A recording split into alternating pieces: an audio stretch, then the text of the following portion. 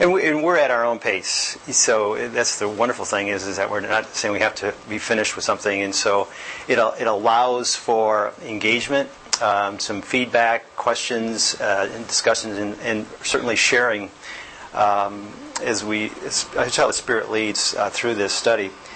And with that is that when we broke right before summer, we finished up just first 7 verses, or actually the first 11 verses of chapter 4, and we broke for the summer because it was a clean break point. But of course, as the longer you just spend time away from the Sunday school fellowship, it's just that you keep thinking about different things. And I told Mark this, that I'm not going to just jump right into verse 12 right away, because I just want to share some things from a broader perspective that God has really just laid on my heart. And it was a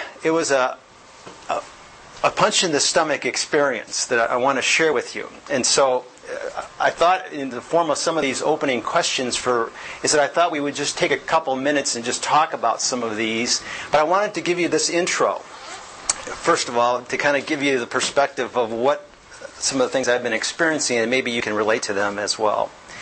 As you know, we have a little grandson, Alec, and he's 2.5, and so he is at that age, as you know, that 2.5-year-olds do not know how to walk. They only know how to run. They just run everywhere. And so he is at that stage. So, of course, you don't, since he's running everywhere, there was a time earlier that, of course, he's always running to Papa. And sometimes Papa doesn't see him coming. You know what I'm talking about. So there was a time when he's coming full speed at Papa, and Papa's back was to him. And then, of course, Papa turns, and Papa gets, boom, with his hands going forward, right in the stomach. Like this. And I'm like, I'm like out of breath, but of course I'm not going to show a 2.5-year-old that I'm hurt, but I was totally caught off guard. Now, I hope that you have not been punched in the stomach lately, but if ever in your lifetime that you've ever had that experience, how would you describe it? Is it a pleasant experience? No, it is not. And part of that fact is that no one wants to get punched, so when you think about getting punched in the stomach, it's more or less is that you could say is that, like, okay, Betty, go ahead and punch me in the stomach. Because you know what I'm doing right now, right? You can't... Tensing up. I'm tensing up my stomach because I am ready for this shot. Well, there is a spiritual lesson there for me, because I'm reminded that we have to be spiritually ready at all times. And what I'm going to submit is that I wasn't ready. And that was a circumstance that came. It wasn't a bad thing. It was a circumstance that I wasn't ready for, frankly. And it caught me off guard, and I was alarmed off. And then I quickly responded to that. I share that because I wanted you to talk a little bit about it, is that one of the things that's been challenging me is in that spiritual lesson, as I think about this book of 1 Peter, is that as we've been studying it for so long, it is a book about suffering. The theme of this book is suffering. And what the theme is about, and not only is it suffering, but it is, more importantly, is that how do we respond to that? And are we ready for the punch in the stomach? Are we ready for the punch of suffering that comes into your life? Okay? That is really sort of the question. And so, as I think about this book that Peter wrote in suffering, I don't know if you, just for the sake, is that in Peter's letter, does he address every form of suffering? And the answer is no, he hasn't.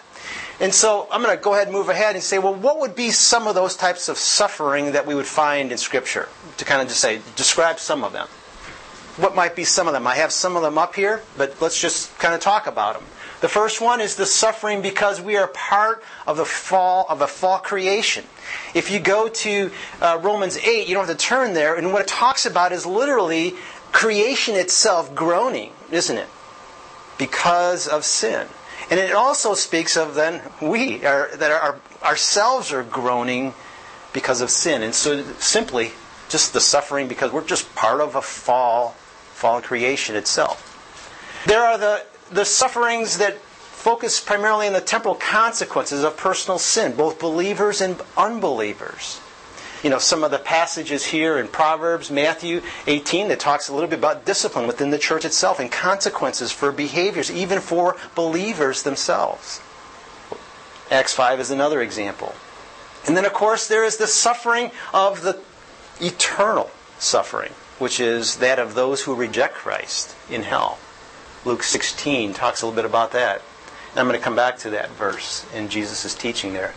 And then there's this involuntary, and I'll call it voluntary type of suffering. The involuntary, quote, is this suffering at the hand of our loving God that really brings us into this aspect of testing us to see, do you trust me?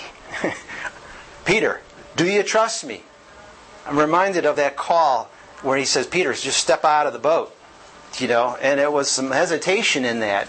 Do you trust me? Be obedient as his sons. In some of the passages there you can recognize and look up as far as that give you examples of those involuntary types of sufferings at the loving hand of God. In Job, in Hebrews 12, it's just a great chapter that just talks literally about this chastening of the Lord and the discipline that we don't necessarily like, but yet at the same time we see is that he says, I will never forsake you. Boy, what great confidence in that. And then, of course, this voluntary suffering where we as believers are making a choice to identify with Christ. And in that is this living out of our godly lives. In John 15:13, it specifically tells us that the world will hate you. It goes on further, even in talking about that hate, is because Satan is this ruler of this world that is opposed to that. And so therefore that's going to be that result of it. And so see, there's just some of these different categories as you think about suffering, but yet within this letter itself is that the focus hasn't it been right in here on this voluntary and this involuntary aspects of suffering that we've seen. Now let's go to this punch in the stomach question that I threw out there to you, because I wasn't ready for that. And I'm going to ask you a question.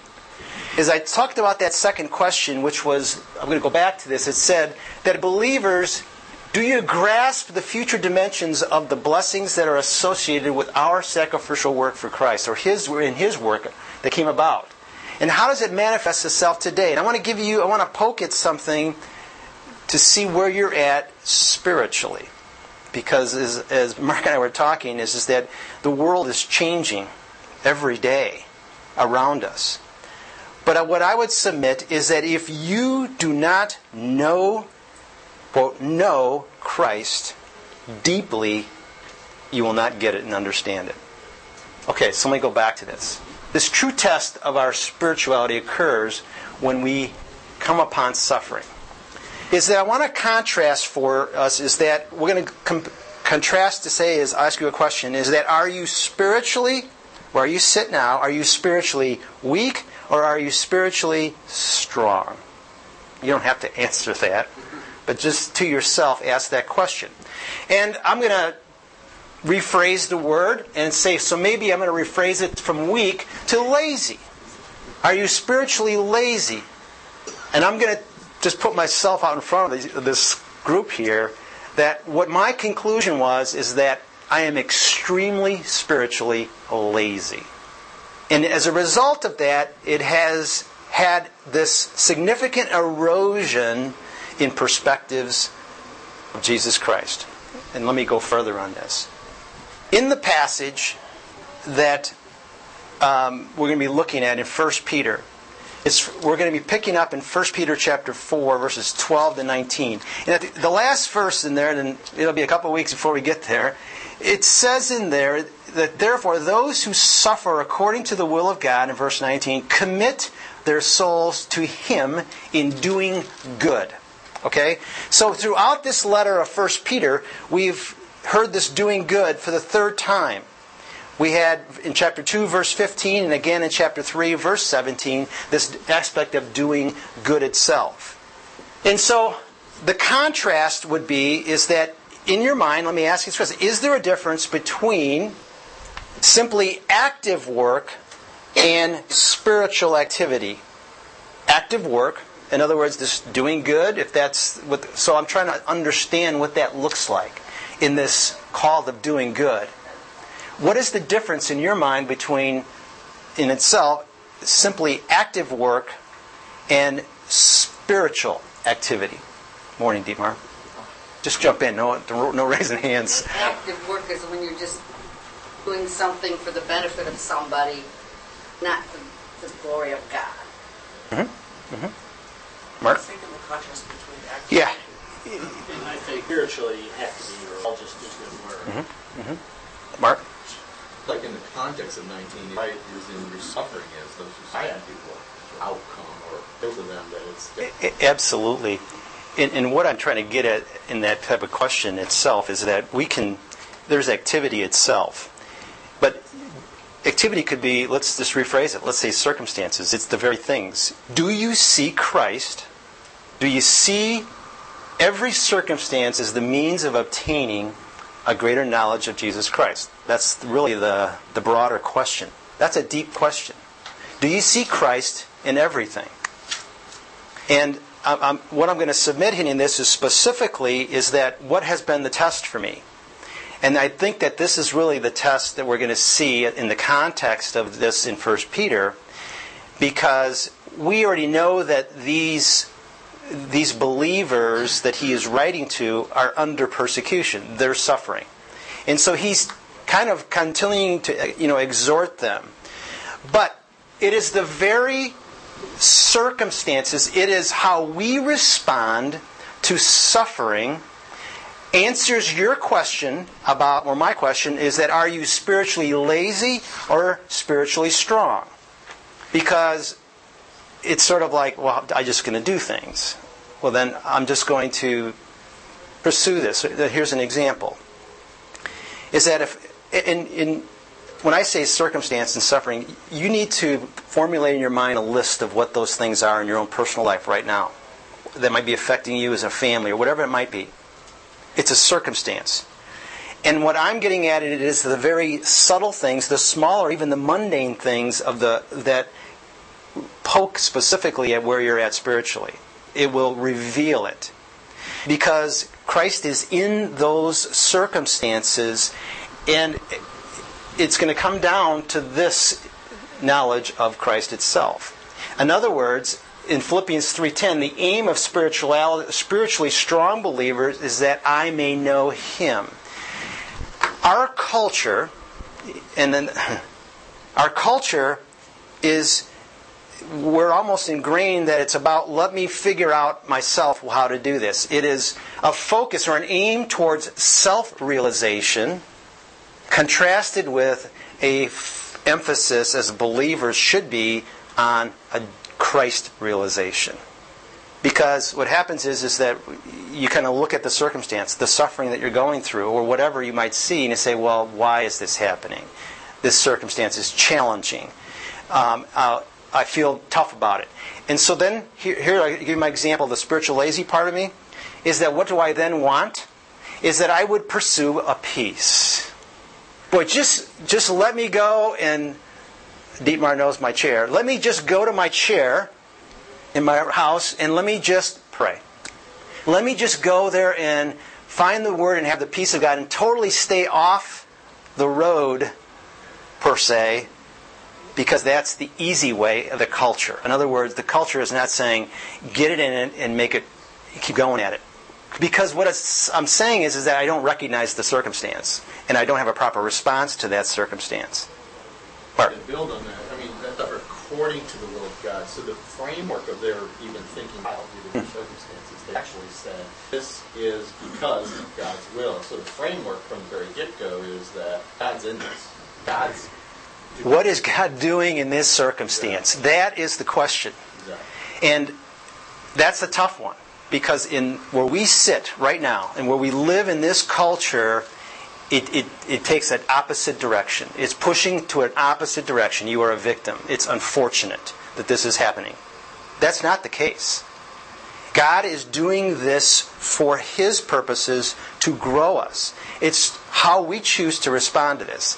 One of the really interesting passages that I've come across that has really challenged me is that as I think about, is that Jesus is telling His disciples that, look, you're going to be persecuted.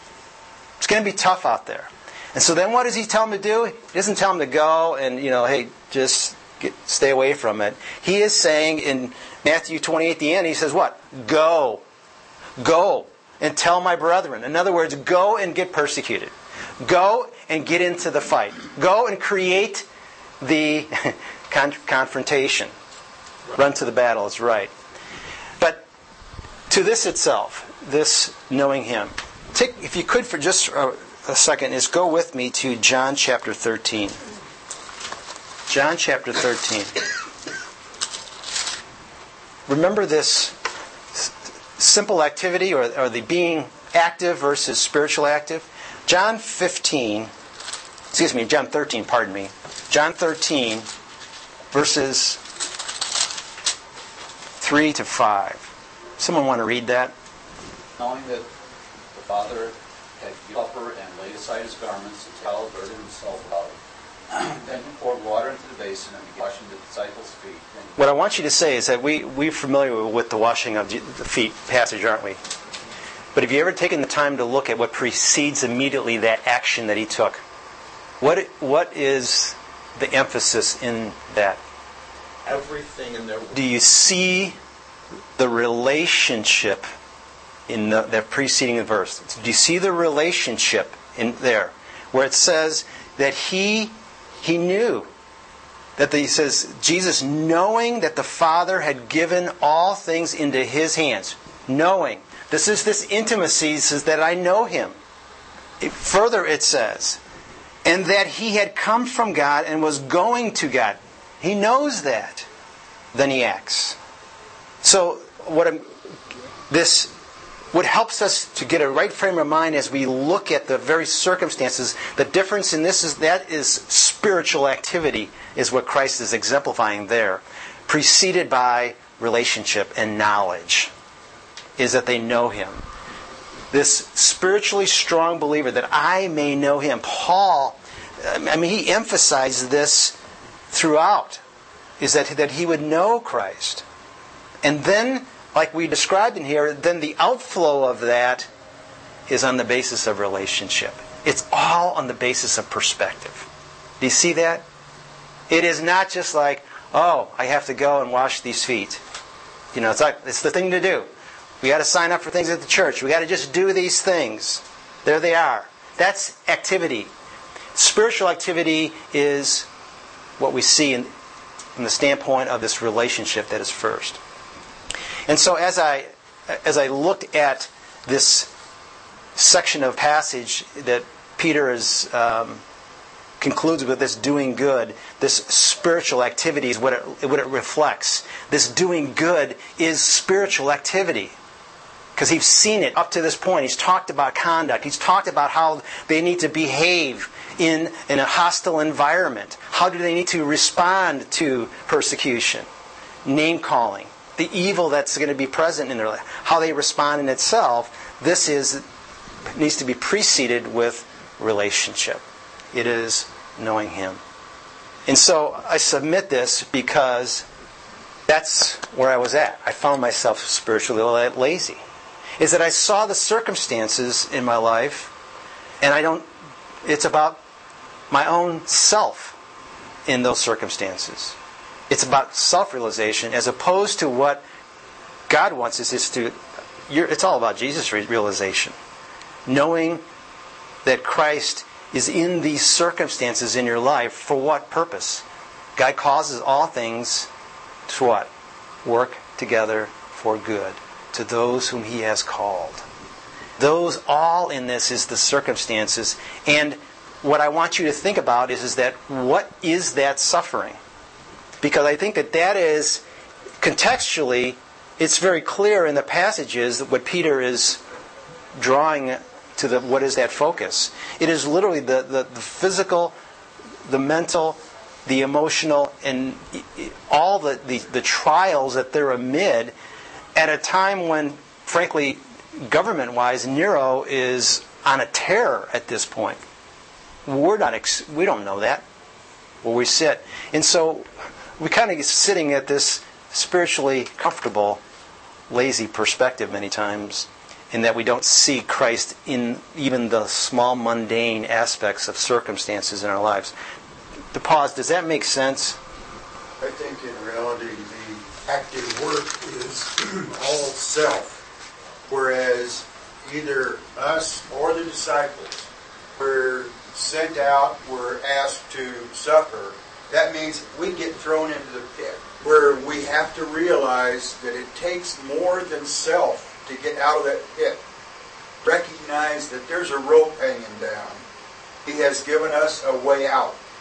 Once we get out of that pit, we see the next pit, we're going to see the rope quicker. The pit may not be as big, but we're going to see the rope quicker. We're going to recognize that there is more than self.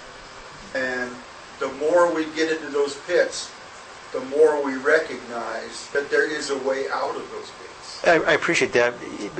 And I like the strength of what you said in there, because sometimes that sounds pretty strong.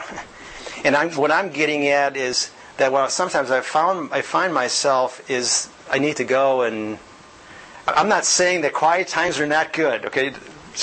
Don't listen carefully to what I'm saying. I'm not saying that we don't pray and we don't have quiet times. Those are all critical.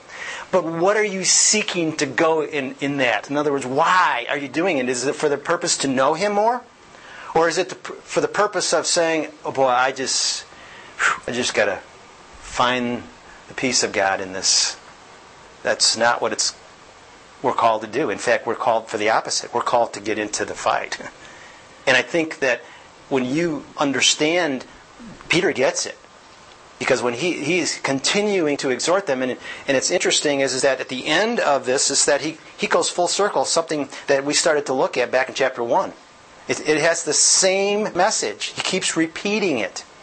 So it is about a preparedness in perspectives. Isn't it it's a whole lot different when we talk about perspectives when you yourself are in the circumstance, doesn't it? You can define it yourself. Until you're on the other end. In other words, when you yourself are a participant in it, as opposed to, we just talk about it, we give examples here in class, what about this, this, and this. When you are a participant and you are in it, what it does is it fleshes it out where you're at. In other words, think about the circumstances and then evaluate how you responded to that. So, were you strong through it? Or does it expose a little bit of a weakness? Or, in this case, a laziness in your perspective? Well, to kind of tie through, Jesus told a story. In one of the verses that I looked back earlier, Jesus told the story in Luke 16. We don't need to all turn there. But it was the story of the rich man that was reflective in Jesus' teaching, that he was much like the money-loving Pharisees. Remember that passage in Luke 16? And they thought that life was described as what you see is what you get. And that's the way it's going to be in eternity. And so Jesus, he shocks his audience by telling the story that continues and says, well, actually, it's the opposite. The servant, in that case, was Lazarus, would actually spend eternity in this, in other words, in paradise, in this case, in the complete enjoyment of the bliss of heaven, as opposed to the torments of hell. But the perspective itself was what we see is sort of what we get. And this is the culture we live in. It's what we see in the circumstance. That's what we get. I learned to respond to that. Spiritually, it's not the case. And so we need to have this reminder that's there. And I think our culture And Mark has hit it at it from a broader perspective, and I'm seeing it at the core of our own, the chink in your own armor, in our own hearts, that it's taking a very unhealthy turn.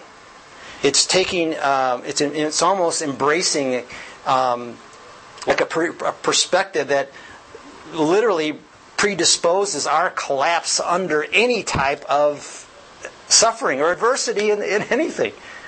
It astounded me is that I had to address a personnel issue on Friday that was someone did something wrong. And so I had to address it. And the person said, well, it wasn't my fault. It was this person's fault that did it. I'm going, I says, how can you even see it that way? But yet, they're the victim. And they quickly pushed it. And I thought to myself going, thank you, Lord. Because that is exactly what's happening in this world. The culture is, it's building on this. You're the victim. I should feel sorry for you. I should make an exception in this in itself. So we no longer should be responsible for our attitudes and our actions itself. That's the culture. So not quite the opposite. I like what Cheryl said. That's the direction. That's clearly what Scriptures are very clear in telling us. And I think Peter is saying that's really the clarity of his message. We've been talking about suffering for a long time, but I'm going to submit is that we walk out of here and we fail at the next circumstance. Because what it exposes is the self in the framework of our spiritual perspective. Am I wrong? Am I right? Our thoughts are just saying, it's just you, Dave. You're all messed up. I think we have to recognize, too, that suffering is great, but the quiet times help us to recognize and more readily accept the rope that is there, the one who is prepared to help us. That's where those times help us in the time of suffering, because we have already recognized that there is help available. Yeah, I like that, because sometimes what we're doing is I'm like, okay, well, boy, I got a big thing I got to pray for here, because I'm gonna make sure I'm tight when I get this punch. I'm ready for it, so I'm going to be praying specifically for that. That's not what I'm hearing you say. Basically, it is really a broader thing of that. It is what is that quality? What is that represented? Christ exemplified all of that for us. We didn't always stop to pause to really reflect on that. And that's why that passage in John hit home with me, is that this relationship that precedes everything after that. And that can only, in our case, is something of the Spirit's work in our life, cultivated through time in the Word, time in prayer, that is very focused and intentional. And what I love about this passage that we're going to look at, because it's going to get at this purging, this refining aspect of it, it's going to put us on the fire. When he talks about this fiery ordeal in this passage, we have this phrase, we say, he's under fire. Well, you know what that means then, don't you? It's under pressure. He's under a challenging circumstance or whatever it is. I believe Peter is saying, I recognize that you guys are under the fire. Literally, it might have been the case too, with Nero around, and some of his activity with Rome itself and the destruction of Rome, the timing. It's kind of hard to discern exactly what. Was there some physical, obvious, tangible types of evidence of that in itself? So, that is a quick little intro. Where are we going? Where we're at in our study here is that we're bringing it home. We're bringing it back to, again, this remembrance of our living hope and this return of the Savior. In verses 4:7 through 5:11, and then closing as we look at it. But it takes us all the way back to this initial framework of the anchor in our own lives, which is our salvation, and this remembrance of that. Then this living out of that in our testimony in itself, and then literally navigating daily through the circumstances in your life. And I keep using this word circumstances because if I just kept saying suffering, you could, in your mind, you go, well, I'm not suffering. Today's a pretty good day. But I'm going to tell you, it's the circumstances, it's the little things that we're going to see. Is there really joy, true rejoicing that is found in those circumstances? So, please. It's all three of those where God does His work in us. So, as we go through this session, these sessions ahead over the next few weeks, it's focusing for God's glory will be our primary theme, but our objective is what does God want us to learn to it? And then it's this to be challenged to find this joy in the suffering. And then here is this doing of good that gets the outflow of it is the suffering for the right reasons. Are we suffering for the right reasons? And so this is really our key objective from that. So let's take a look at the passage. You want to open your Bibles, or if you can want to just look at the passage, I've written it out here for us. Kind of look at how we've broken down this passage. Is that it's interesting is that when you look at the beginning of the verse, if you open your Bibles to 1 Peter 4, we're looking at verses 12 through 19. If someone wants to either read it from up here or from your own Bible, if someone would be appreciate it if you could read through the passage to kind of just give us for initial overview of what we have. Beloved, do not be surprised at the fiery ordeal among you that comes upon you for your testing, though some strange thing were happening to you.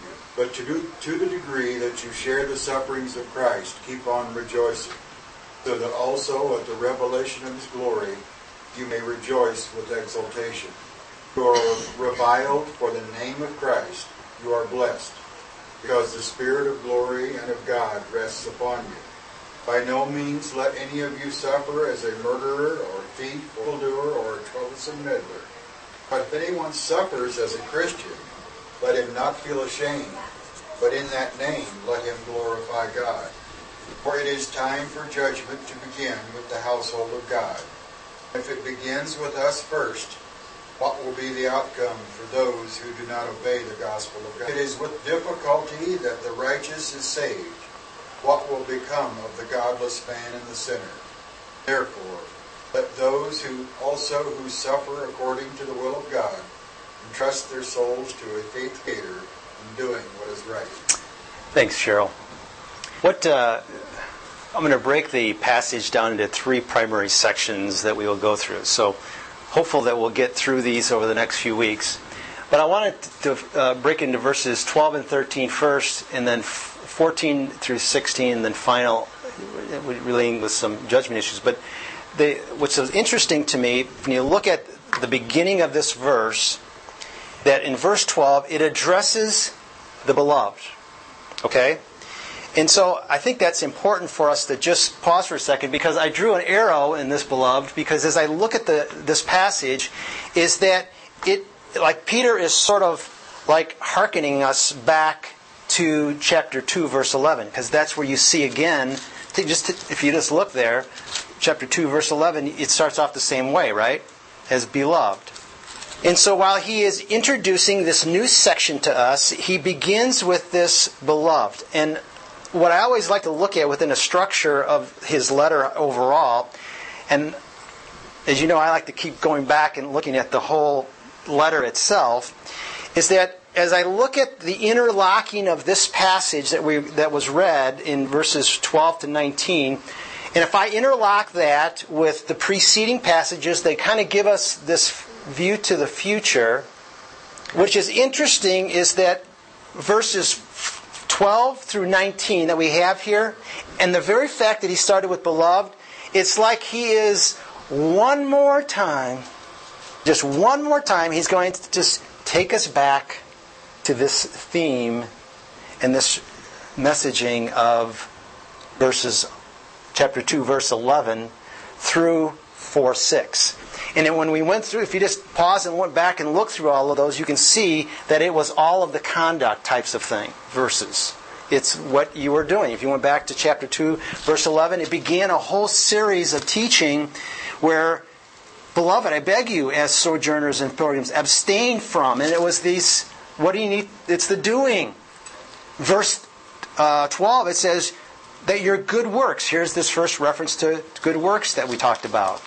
In chapter 3, verse 15, he again says that, not chapter 3, verse 15, it's spoken here, where he talks specifically about this doing good. For it is better, verse 17, for it is better if it is the will of God to suffer for doing good than for doing evil.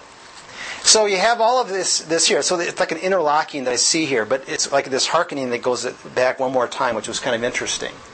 And so what in itself, this passage is going to be like one more reminder. And I love this, beloved, and we'll get to it in more detail of it. But it's sort of like my mom, she's trying to teach me a lesson, and I wasn't always listening. And she would give me a long lecture like this, and then she'd come back and say, David, and repeats it again. Put your name there. That's what Peter meant by this. Guys, just one more time. Let me just go through this proper perspective of how we can best approach suffering. This beloved is this dear ones. And it is this really a significant term that I think he's just appealing to them one more time. In this sections, as we look at the passage, there's 4 primary things that we're going to look at. In the first, this aspect of it, where he says, "Beloved, do not be surprised." We're going to talk about, as we in this our approach during suffering, is that are you expecting suffering? It's a question. Are you expecting suffering? Pause. When you pause every once in a while, it gives you an awkward feeling, doesn't it? It's sort of like, well, what's he asking for? A feedback? Or do you want me to share what I'm expecting? You understand. Is that there is this expectation for suffering, and are you ready for the suffering itself? The second part is that are you rejoicing? It's a question. Are you rejoicing in your suffering? Are you excited about it? I see grins out there because I'm not sure why, because I'm excited about the passage. But are you excited about the rejoicing? In fact, Peter's going to give us more to it. He's going to talk. He says, hey, it's not only about keep on rejoicing. He's saying rejoicing with exultation. It's a whole lot more rejoicing. Challenging our perspective on rejoicing. The third thing is that there is this evaluation of what is the suffering that's going on and how are you responding to that. It goes through, it's like a checklist. You were reading, Cheryl, going like, oh, make sure that you're not suffering as a murderer. No, I'm good on that one. Thief, oh, I'm good on that one. Oh, evildoer, I'm good on that one. A troublesome meddler, what do you mean by that? Evaluate your suffering, our approach. And then lastly is that this appeal and this call for this entrusting our souls. Here is this full commitment to Christ. Our faithful Christian doing what is right. Entrust yourself to God. So as the 4 major breakdowns of this passage as we go through it and chip away at it would be expecting suffering, rejoicing in suffering, evaluating your suffering, and entrusting yourself to God. So let's... The funny thing about being surprised by bracing yourself in so many years, it comes in another direction. That word just sort of... Well, let me jump ahead because it's a big one for me too. Look at the passage. It's a command. It's a command. He says, do not be surprised. So what is the implication of that? That means that they are, isn't it? The audience, though, his readers, they were being surprised. That's what that says. It's a command. Do not be surprised. That means that they are. They're experiencing. And I'm going to say is that you and I are the same. We are surprised. Because it's the little ones. It's the little things that I'm telling you are the ones that catch you. It is not the turning to Alec when he's running at me full force. Go ahead. I can hit that one. Bounce off of me. It's the one when I'm not looking is where it catches you off guard. I had to go there because that is a very strong command that we see in this. And what it's doing is, think about this. When I contrasted the culture, while all I can read is what historians might tell me about the context of this passage, what was happening. Peter he's obviously the whole chapter is about suffering. We know that Nero was, at the time, contextually, was on a rampage of persecution of Christians. He was a psycho leader. In fact, as the emperor, he himself was, some would read, is that he was into fire. He would torch stuff. And the whole aspect of the destruction of Rome, many would believe that he himself was responsible for the destruction of Rome himself in causing those fires, and then placing all the blame on the Christians, and thus the persecution. So, contextually, what is the surprise? Think about the fact that he says, why are you surprised that you're being persecuted? To them, I'm alarmed by that type of statement. It would be like very obvious. It was like if we were in a war situation right now, we would know it. And I'm saying is that if we all sit here, what is that persecution look like? Thus, my focus on the laziness of our spirituality as opposed to the strengthening itself, or the vigor that we would have in spirituality, seeking and knowing Christ. Absent the knowledge of knowing Christ, I'm telling you, it's got to be foundational in all of our perspectives. It's that relationship. And when we do that, God's Word, the Spirit just opens God's Word in such a powerful, powerful way. I like to read Oswald Chambers in the morning. And you know that he only wrote one set of devotionals, and so there's like one per day. It's not like there's a new one coming out from him. He's been passed. And I've read him for years. Every single day I get punched in the stomach by him, because it's the perspectives. It's letting God show you some of the chinks in our perceived armor that we may have. Take it back to day one. What would have happened if Christ had come down, had gone out into the desert, and was crucified? Nothing happened between to bring the lesson on to anybody else. What would the effect have been? But it wasn't. He interplayed with a lot of people. Those people, mainly the 12, Peter was one of them, is now passing along that lesson. Expect the suffering. Rejoice in the suffering.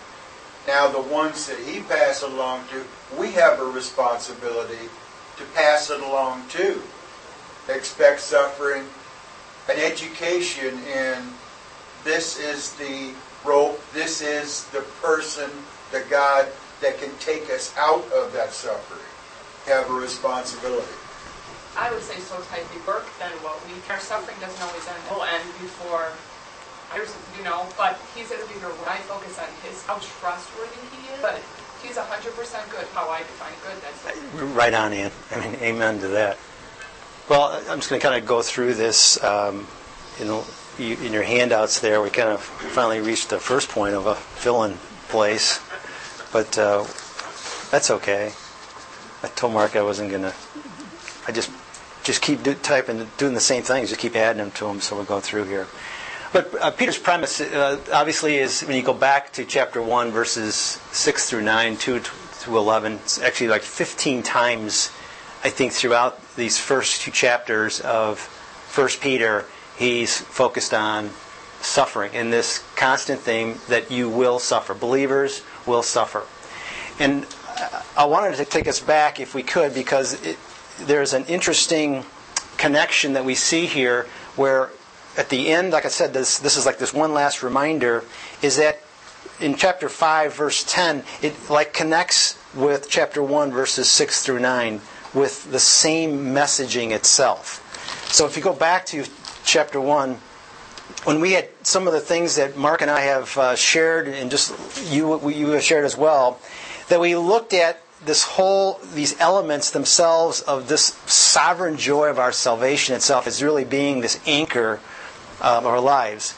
And that God is sovereign both in our salvation, as the foundational passages in chapter 1, verses 1 through 5, And also within that is sovereign in our salvation, but also within every aspect of our lives, the relationships, the suffering itself, the circumstances that we've talked about, and that no suffering occurs without purpose. Again, no suffering occurs without purpose. And that God is aware of every aspect of our sorrows and every affliction that comes from Him. And just some passages that really support that. And so as we look at that, there's just no senseless suffering for any believer. And that God does cause all those things, everything in our own lives, for His greatest purposes in our own lives. Is that what you were saying, Ann? We don't know it. We can't get around it. The self-realization part of me wants to figure that out. And we get there. And with Christ is... What I'm seeing in His own life and what we're seeing in Scripture, God's saying, know me. Just know me, and you'll start to see the things that I'm doing. And so suffering exists in that first, chapter 1, verse 6, is that in this you greatly rejoice, though now for a little while, if need be, you have been grieved by various trials. That the genuineness of your faith, being much more precious than gold, that perishes through it, though it is tested by fire, may be found to praise, honor, and glory at the revelation of Jesus Christ. Our earthly suffering is temporary. Exactly what Ann just shared with us. Clearly, that emphasis there, it's just while we're here on this earth itself. And it will not stop. You're right.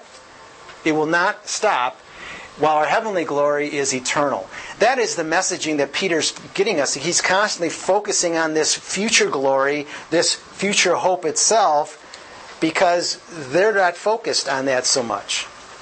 They're having a tough time seeing that. Living hope that He's like.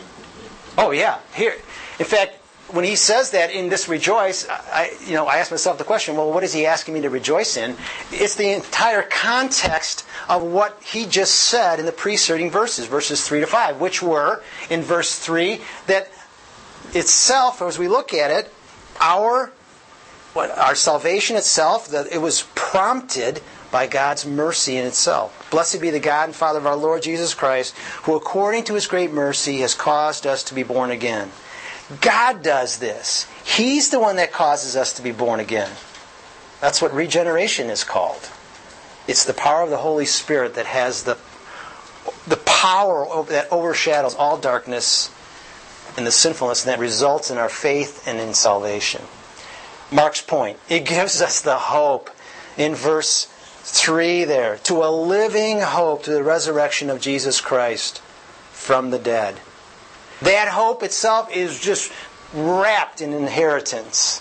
The inheritance that is incorruptible, undefiled, unfading, that is kept in heaven for you. And that inheritance is preserved. It's guaranteed. It's protected by God's power in verse 5. Being guarded by the power of God through faith for salvation, ready to be revealed in the last time. And it's been guarded through the present faith for final glorification, or final. Again, and to your point, it is preserved. And so that in this situation, that our faith itself is developed, it is cultivated so that we would receive this final glorification. And then we will not have any. It's what? Revelation 21:4. What? Everything is, there's no more sorrow. There's no more tears. Something else that we see in this sovereign joy of salvation is the evidence. And as you look at your faith, and you look at this evidence of what does a preserving faith look like, chapter 1, verse 6, it results in joy. It does result in joyousness and rejoicing. It stands the test of trials. It says in here that the genuineness of your faith being much more precious than gold that perishes, though it is tested by fire, may be found to praise and honor and glory at the revelation of Jesus Christ. It stands the test of trials. So this is the encouragement that we have, is that, I'm going to tell you, can you have the proper approach to suffering? Yes. Because of the genuineness of your faith in Christ and is preserved by God. The love of God. The preserving faith that loves the Lord whom we have not seen in verse 8. It says, whom having not seen you love. Though now you do not see him, yet believing you rejoice with joy inexpressible and full of glory. So believing in the Lord, loving the Lord. And it means the completion in verse 9, receiving the end of your faith, the completion of our salvation when we are with the Lord. And this is why we can rejoice in our suffering. It is because we have a persevering faith itself in God. And so when you went back to chapter 2, verse 21, Peter writes specifically that you've been called for this very purpose, and what that is that you've been called to suffer. So I want to pause there. It's about 10:15. I want to stop here just to have a good break point as we pick up. Because as we pick this up in verse 12, it's going to get right into this aspect of this suffering that is inevitable, the surprise, the price that we see of discipleship, and that is, again, what we can expect, and that this expectation. So as this framework in here, is that I wanted to tie it back up, because as you look ahead to chapter 5, when we get there, in verse 10, it says it again, that you may... It says, but may the God of all grace, who called us to His eternal glory in Christ, after you have suffered a while, perfect, establish, and strengthen, and settle you. He begins and he ends his letter the same way, with this focus on this anchor and our salvation, but also the completion of it, and that in the middle is suffering for a little while. Okay? My hope today and my objective was to again emphasize and challenge us in our perspectives. And so I think at this break point here, take some time to go back to some of those verses, and I'll redo those handouts. If you want to bring those, fine, but I'll just keep the handouts building on my next section of passages we go through and go through. Any thoughts, comments, contributions, or things anyone wants to share tied to today's discussion? I mean, it's been months now. It's interesting back toward the end, although later hear the same stuff, and it's, a lot of life happens in the interim, and it's interesting to. I'm just reflecting back. When Garden of Gethsemane, the word is olive press. We know that Jesus got blood. What I found interesting, you'll see in the scripture, it says they sang a hymn, where they went to sang Psalm 118, and we sing it. There's a verse in there that says this: "This is the day that the Lord has made.